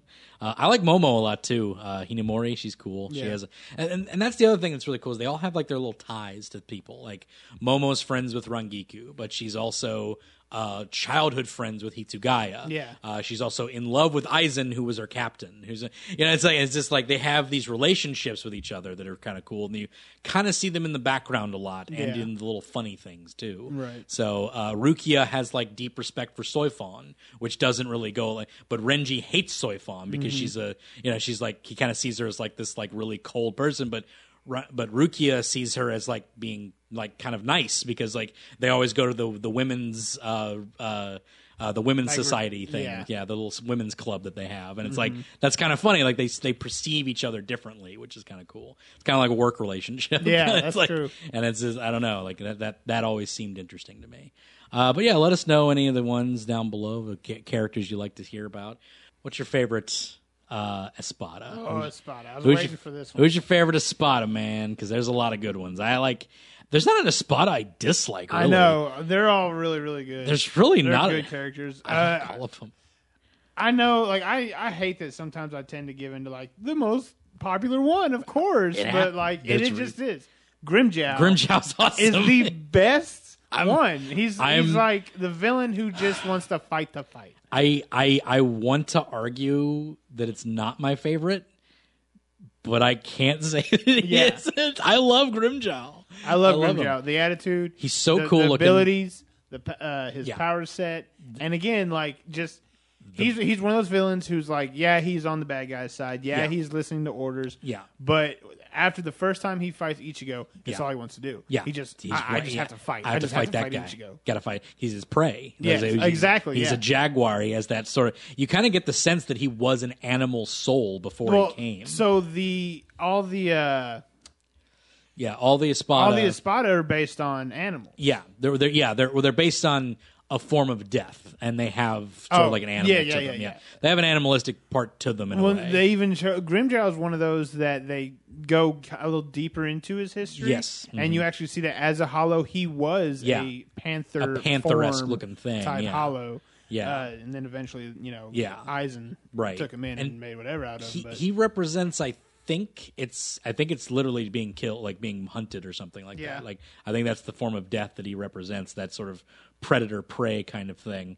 But yeah, he's got the coolest mask, Yeah. which is like that's the other thing I forgot to mention was that each Espada has a piece of their mask still on them, Mm-hmm. and it goes full form when they decide to go on to the thing. Every Arrancar has like a piece of their mask, and his is just like part of his jaw. Yeah. It's like got like a teeth. big Yeah. grin alongside. It's on his cheek. Freaking cool, Yeah. man. Like it's just so cool. And I wanted to say someone else, I really did, but man, I tell you, Well, Grimjow is my favorite. Yes. Ulquiorra is really amazing just because his battle and how far he pushes Ichigo. yeah. If you want to talk favorite battles, that's Yeah. mine. Yeah. But I also really like Nell. Yes. And the reason being is because this was one of the things I did not see coming. Yeah. She is this annoying, like, chibi character Yeah. Mhm. forever. Yes. Yeah. And then all of a sudden, she's like the number 3 Espada, who not only that, like, she's so crazy powerful, and the reason that they turned her Yeah. into the chibi kid version Right. is because she's so powerful and Right. didn't want to follow the Yeah. orders. Yes, Noitora, which was the kind of a bug looking. Yeah. He has like the 6 arms or whatever. He was basically, he's their Kenpachi. He's Yeah. the guy that wants to be strongest. Right. He's the guy who's always wanting to fight. He always wants to be the strongest. He doesn't care how he does it. And he even has an eye patch, just like Zaraki. True. He's basically their whole thing. But he saw her as a threat. So he basically snuck attack her and like threw her out into the wilderness, and stuff like that, and she left her to die. And then she comes back and he sees her and it's just like, oh, look at this pathetic form you've taken. And then to protect Ichigo, she transforms into this full-grown woman. Not even like aware that she could do it. Yeah, right. It's just this full-grown woman that's like protecting Ichigo, and Ichigo's like, what the crap? And it's just like all her memories are back, and even like we've already established like what the numbers mean, which is so cool because they each are numbered in a way. Like we see, like Grimjaw was number 6, right? So they all have like tattoos. Yeah, Noitora has the tattoo on his tongue. He's number 5. You know, stuff like that. And it's just like they each like are progressively stronger. And like she's standing there in front of Ichigo's like, don't worry, this fight won't take long. And the breeze like moves her clothes up like right under her back, and there's a 3 right there. You're like, oh my god, she's number 3. Yeah, it was just happened, like, whoa. I was flipping out, and she's crazy powerful. And right. And like you said, like when she transformed, and she's about to get into the fight, the other Spada was just like, oh no. Right. He like he saw that she transformed. He's like, oh crap. Yeah. like, oh man, it's so good. I liked her after that. Yeah. I thought she was so annoying character up until that moment. Right. Well, I knew she was going to be definitely that form of like, oh, Ichigo can befriend anything, basically. That sort of thing. It's like he's going to protect anything that's innocent. Even a hollow, even an Arankar that's an innocent, he's going to protect it. Right. You know, it's like it's not. I'm not going to leave a child to die. I don't care if it's an evil spirit. You know, which is cool. Noitora is up there for me. I really like him just because he's the Zaraki. He's the guy that's like. He's also the part where. Like he's the most dire area, like part for Ichigo and Orihime, actually, like, you know, because like they have to be saved twice from this guy, right? From that, and then Zaraki shows up, which is like we'll get into that when we get into our favorite fights. Guess what mine is? But yeah. Yeah, I love Nell. I love that. They do the number thing perfectly every time. Actually, there's like 3 big moments where they mention where they do the number reveal in like the coolest way possible. There was that with Nell when you think Baragon, the old dude, is the number 1. And turns out he's just the number 2. Yeah. And he's just like, and Stark is just like fighting with dang it, I forgot his name already. But it's hard to remember names when I'm going through all the names. Shinsui, he's fighting Shinsui, and he's just like, you. And it's so funny because like they show that he's number 2, and like they're looking at the girl over there, and he's like, and Shinsui's like, you wouldn't be number 3, would you? And he's like, nope, sorry. I'm the Suprema, and he's like, crap. Like, it's like, I knew I was going to get stuck with this. Like, he just knew it. Like, oh, man. It's like, all right, I guess I'm fighting the most powerful. Like, here we go. Which I loved that. And the other time was when Ichigo was fighting Ulquiorra the first time. Yeah. And he's just basically, like, taking him out like he's nothing. But Ichigo's kind of like, I get it. You're the most powerful one. You're number 1. So if I take you out, that means that he's just like, oh, sorry. I'm number 4. Yeah, like, right. It's just like, you ain't not like, dude, no. like nope. And turns out Stark wasn't even the most powerful. That was another big one. Was because number 10, Yami, who is also number 0. Oh yeah. Because when he transformed, at his regular form, he's just number 10. He's like number 10 of it. But when he transforms into his resurrection, he becomes number 1. He becomes number 0, right. Which is even more powerful than Coyote Stark. So, and he's like this big, huge monstrosity. And he gets taken out by Byakuya and Zaraki, which is great. By Kenpachi and Byakuya, off screen even. Right. Which is like, wow, those guys are powerful. Like, but they have to team up to beat him, which is kind of cool. So, but yeah, that's the Arankar, and that's their whole shtick is the numbers. That's like the. I did like Grimjaw getting his back. That was cool. Yeah. Because he got stripped of it, and they burnt it off of him, and they gave it to Loopy, and then I forget. Orihime was healing somebody. I forget who it was. And then Grimjaw was like, hey, cure this. And he's like cures or brings his arm back. Right. Brings his arm back. That's what it was. Like, hey, I need you to cure one other thing. And he repairs where his number was burnt off. The number 6 was burnt off. And then he kills Loopy like immediately. It's like, oh man, it's so good. Gotta get it back. Gotta get his number back because nobody liked Loopy. He sucked. Yeah. He had long sleeves. That was his whole shtick. But yeah, man, there's that.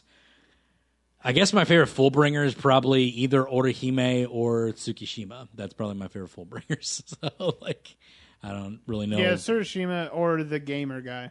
Oh yeah, the gamer guy was cool too. Yeah, he had the little. He came in. He was pretty important later on too. Yeah, actually. yeah, he was. that bookmark though, again, like that was the best. Like, Yeah. inserting yourself into people's lives. It's, like, that's insane. That's like the best power out of like all of them. Yes. Let's finish this off with our favorite moments and our favorite fights out of the whole thing, shall we? Because that's what we really know Bleach for, is the battles. Yes. That's where like you bring character out. That's when you bring things out. What's your favorite battle? What's your favorite fight? Again, it's one of the biggest ones. It's the one we talked about, the Vizards and how they have to control their powers or whatnot because the hollow power will take over. Yep. And basically, Ulquiorra pushes Ichigo to that point where his mask takes over completely. He goes full on hollow with the hole in his chest. That's the thing. Ulquiorra puts his arm through Ichigo. Yeah. And then is like, see ya, and just kind of shoves him off. And Ichigo falls with this giant hole. Yeah. And then the hole becomes a hollow hole. Yeah. And then the mask forms and it comes over his body, and he turns into this full-blown, crazy, insane, powerful hollow. You know, and of course, as all power animes go, their hair has to get longer. Mm-hmm. And he's got these awesome spikes off his head. Legit, it's the best battle. And Ulquiorra is in his like bestial form and everything, and it really is. It's one of the most amazing battles in like anime. Yes, it's super anime. It has this orchestral score with this chanting going as they're battling, and they both look like devils. Like it's just like Ulquiorra especially. He has like the old school black cloven hooved feet, wings, tail. Like he looks like a devil. Like I love his resurrection. It's so cool looking. Like his resurrection is so freaking awesome. It's probably my favorite resurrection. The way it looks, like the way that looks is just so cool to me. It's a solid one. Mine comes from the same arc as well, but mine goes to Noitora versus Zaraki Kenpachi. I love that fight. I love the build up to it even more because like Ichigo's base is getting destroyed by Noitora's like lieutenant guy, right? Not a lieutenant, but whatever, his apprentice. And then on the final, last, one more shot should do it, and that should kill Ichigo. Blah blah blah, and then boom, and Zaraki's just standing over and was like, how pathetic are you? When it's like getting beat up by this weakling, like what's your problem? And he's just like, I just fought like 5 other dudes, and just he one shots his apprentice, and then oh man, I just love the progression of like just these 2 dudes that are so powerful, and they're just like, man, like they just keep getting more and more powerful, and he pulls off the eye patch, and then he has his resurrection. He's got like 6 arms with like all these freaking things because he already cut off 1 arm. Yeah. And then he starts, does his resurrection. He has 3 other arms. Then Zaraki's still going to lose, which is crazy to me. And I was just like, well, I guess I'll use 2 hands. Like, what? What? Yeah, that was dope. And that eye patch, too, when he pulls it off and it's got like we said earlier, it eats his Ryatsu, so he's not super powerful all the time, trying to give an advantage to his enemies. But it's just not like an eye patch that magically eats the Ryatsu. No, he pulls it off. It's got teeth. It's got teeth. It's like creepy looking. It was developed. Oh, it's really creepy looking. It's creepy looking. It looks like freaking Vampire Hunter D's hand. Yeah. Exactly. Yeah. like a skull. Like his Ryatsu bursts out in the form of like a skull. It's like, this is death. Death is coming for you. It's like, Jesus, this is horrible. But yeah, I love Noitora's blades, the big moon crescent blades, and he's got 6 of them in each arm, and he's just like, ah! It's like, oh man, it's just 2 giant forces of power just beating at each other. So good. My other favorite probably goes to Ikkaku versus the Volcana. Which is where he goes Bankai. I love that one because he has to kind of resolve himself into using the thing that he didn't want to use. And there's so many good battles. But to throw one more out there that I really enjoyed and kind of plays onto a little bit of a lore, I guess. It was on Pakuto. Mm-hmm. I don't remember the character's name, but it's the other lieutenant for Kenpachi. The one who has, like, the eyebrow Oh, things. yeah. I know his name. Yuchio. I'm going to find it in a second, but go on. All right. Yes. He's fighting one of the Arrancar, but he so his blade kind of looks like a sickle. Yumichika. And when he goes into Shikai and goes into Bankai, like, he calls it by the wrong name. Yeah. Because he thinks that it's ugly. Yeah.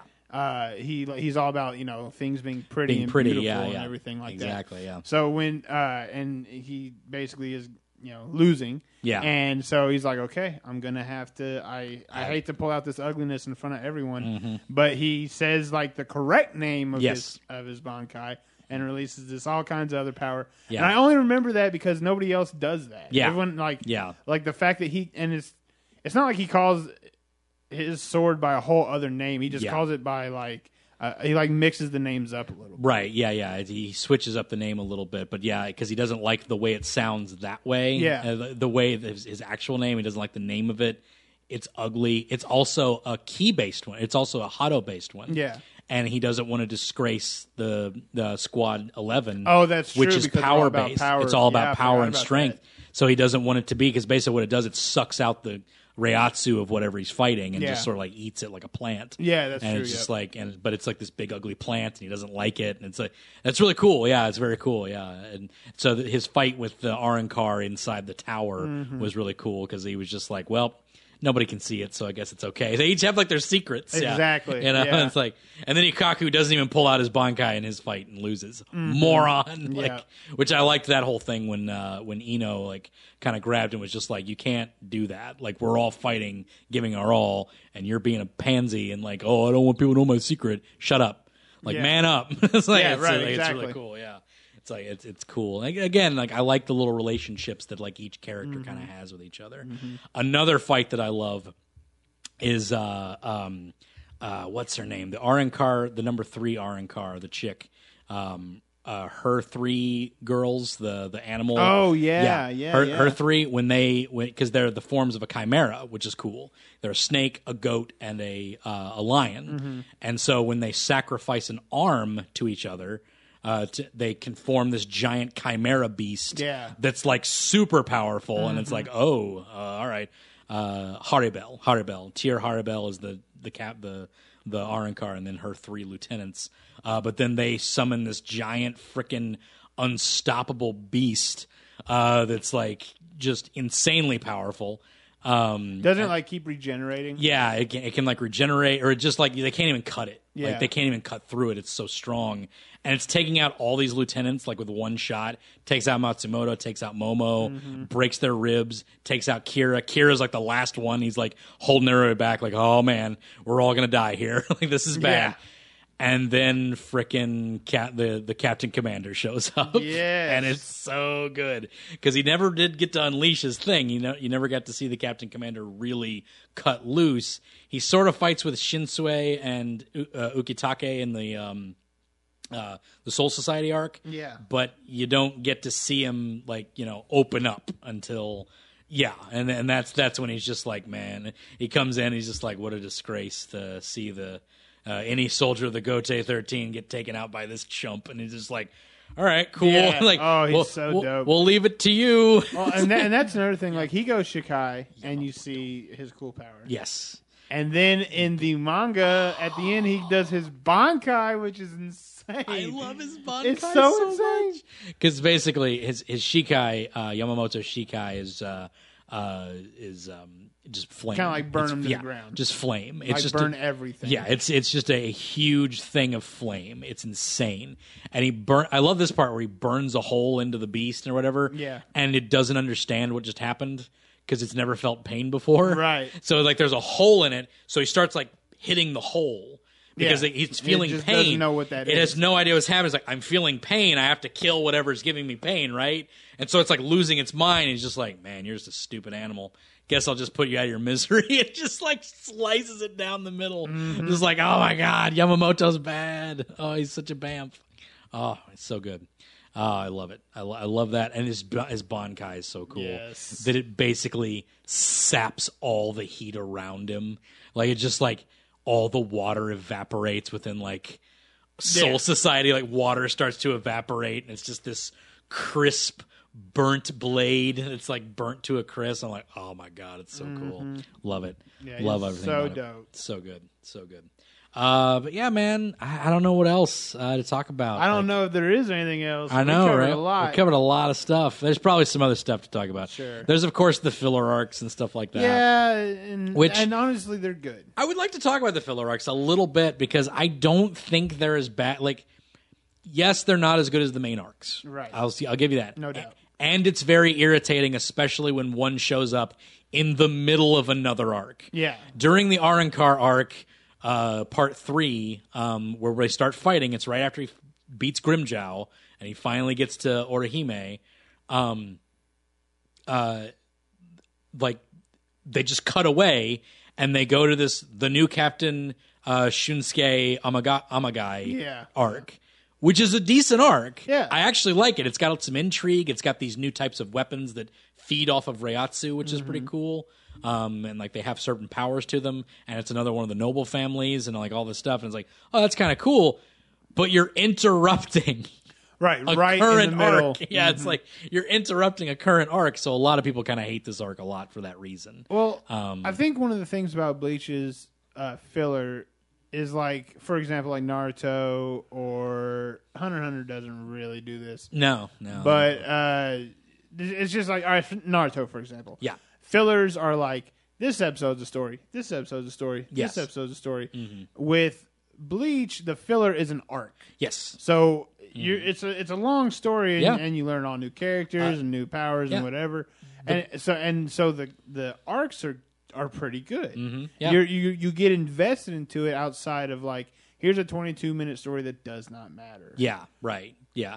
But because they're kind of contained in their own way, like the Bount, the only thing I will say that is a little irritating that the filler have to do is that they have to revert certain characters back to the point before the arc started. Right, to where they were. Because they power up Uryu again for the Bount arc, and they have to take the power away by the time the Bount arc is over, because Right. he's depowered in the next, by the next arc. So, and the same thing with probably where it got a little bit. It was right before they had the Mod Soul arc. Oh, yeah. Which was before the Fullbring arc, because they had to repower Ichigo in like the cheesiest way possible. It was like you can't recharge Ichigo's power after he just did the final Getsuga Tensho. Yeah. That doesn't make sense. So that hurt a little bit. But you have to have Ichigo in the arc, obviously. Of course. So that sort of hurt a little bit. But I like the new characters they kind of introduce in these. I liked the Bount. I think I don't mind the Bount. I think the Bount are actually kind of interesting. Yeah. In a lot of ways. They each have a Shinigami type weapon that it's sort of Fullbring and Shinigami in a lot of ways, because like it's a thing that's like kind of special to them, and like they kind of have a personality to them, which is cool. And the weapons have an actual real like personality, like the whale that like comes out, the metal ball thing, the doll. That's like the a one I metal remember ball. the most. Yeah, the metal ball kind of thing. I like Yoshi. Yoshi's probably my favorite. Yoshi's the chick, the green-haired chick with the fan and the sword. Oh, She's awesome. Like, I love her. Like, she has a great fight with Rukia, actually. Yeah. It's really cool because Rukia is kind of like still depowered in a lot of ways, so she's kind of like protecting people in this small town in Soul Society, while Yoshi's just like cutting people up, and it's like, oh man, it's so good. I like the Bount arc. Okay, people. The one that I actually didn't like a whole lot, which is the one that a lot of people like more, is the Zanpakuto one. See, I did. People I like the that one a lot. Zanpakuto, like that's the one that's more well received than most. Yeah. And for some reason, I just didn't like seeing the Zanpakuto as people. For some reason, I did. I don't know. Basically, like some evil sword takes control of everyone else's Zanpakutos. Muramasa, which is the name of the and they have to, the captains have to kind of like earn their Zanpakutos back, but they fight them in a physical form instead of just a blade. Now that it's fun, right? Yeah, and the Kakus. I will say I love the designs of all of them. Yeah. Like they're all designed really cool. I Ikaku and the guy that had the 69 on his face. Yeah, that we couldn't remember. Kazushini is his because sword. his is like the death sight thing, Yeah. and he really hates having to fight it and everything like that. But it's really cool. it's so cool. It's pretty cool. I like Sode no Shirayuki, which is Rukia's. Yeah. She's very much like the Winter Woman, which is an old Japanese ghost type of character. Yeah. It's like the white hair, and it's like all snowy and stuff. That's And pretty Ichigo cool. has to take on Zugetsu. As Zangetsu, he's got to take on Zangetsu. he's got to take him on. Both versions, actually. I 'cause know. There's, So good. There's both versions. I like Suzy Mubachi, which is Soifons. Yeah. Is like this cute little pixie girl. Oh, yeah, she's so irritating to her. But one of the cool things about it that's really awesome is, and I don't see it on here actually. Maybe it's on here later on. But there's one of them actually goes to the manga, which is Shunsui's. Shunsui's design, this was before the manga was out. During this, Shunsui's Bankai was not revealed. His Bankai takes the form of Katen Kyokutsu, which is the two girls. And that actually takes that form that's in this anime episode. That takes its form when he goes Bankai in the manga. Oh, that's true. That's true. Yeah. Which is the first time that's like it's like, oh, so the anime actually adapts to the manga instead, because they appeared first. She's like the big bosomy woman with the eye patch, and then the little tiny assassin woman is his two swords. And but they show back up in the manga as when he goes Bankai, which is interesting. So. Man, God, there's so much I could talk about that manga. I know. Oh, man, should I do it? No, we've been running for a while. We have. Maybe we'll do a part 2 where we cover the manga in Bagged and Bearded or something. Yeah, Do that'd be cool. That'd be a good idea. Yeah, let's do a Bagged and Bearded episode. All right, keep your eye out for that. Yeah. We're going to get that together, and we're going to do that on Bagged and Bearded. Nice. We will discuss the That's a was it good- 1,000-year blood arc. blood Yeah, arc, blood- and we'll discuss these characters as they progress into what should be animated. Yeah, let's do it. And we can talk about my moment where I actually like Kira. I'm down. Because I never liked Kira until that moment, and it was awesome. Yeah, I'm down with that. That's cool. Awesome. But that's going to do it, I think, for this episode of the Animation Destination Podcast. Anime Month, Bleach, Episode 3, Bleach. Anime bro. Anime Bro. It's anime time. Anime Bro. We're doing it. But Steven, thank you for being on. Oh, dude. Yeah, no problem. Speaking of, I know, right? We've been planning on doing I this will for a while. talk Bleach all the time. Honestly, I can keep talking about Bleach. We can probably go back and do the arcs, and I think that might be a thing where we go into each arc in Sure, depth, get a little more talk about that, specific. get more specific about it, like we're doing with Naruto. Yeah. I might do that. That'll be fun because it gives more stuff to talk about. Got to talk about stuff. Got to talk about Naruto. Got to talk about Bleach. Got to talk about those things. Maybe I'll get into One Piece eventually. I'll have Mitch on here talking about One Piece because I'll probably do that too. Yeah, because good he's Lord, all about that One Piece. He for loves sure. that One Piece. Yes, I gotta. he does. And it's one of the staples. I decided I'm going to watch Naruto. When I'm done with that, I might move on to One Piece. Who knows? Maybe Gintama. I don't know. Yeah, there's a lot. God, A so lot of much. One Piece. All right, guys. But this has been. Oh, actually, let's plug yours first. Steven, Bagged and Bearded. We talked about it earlier. Bagged and Bearded, we discuss comic books. We focus on characters, story arcs, the movies, the cartoons, everything like that. Yep. We will be doing the final manga arc of Bleach here. Mm-hmm. We'll probably do that next episode. Maybe next episode. Who knows? All right, guys. That's going to do it for this episode of the Animation Destination Podcast. You can check us out on destinationcomics.com/DNN, animationdestination.com. You can check us out on Facebook at Animation Destination and on Twitter at Animation Pod. That's it for this week. Next week, we're talking Ancient Magus' Bride. Stay tuned.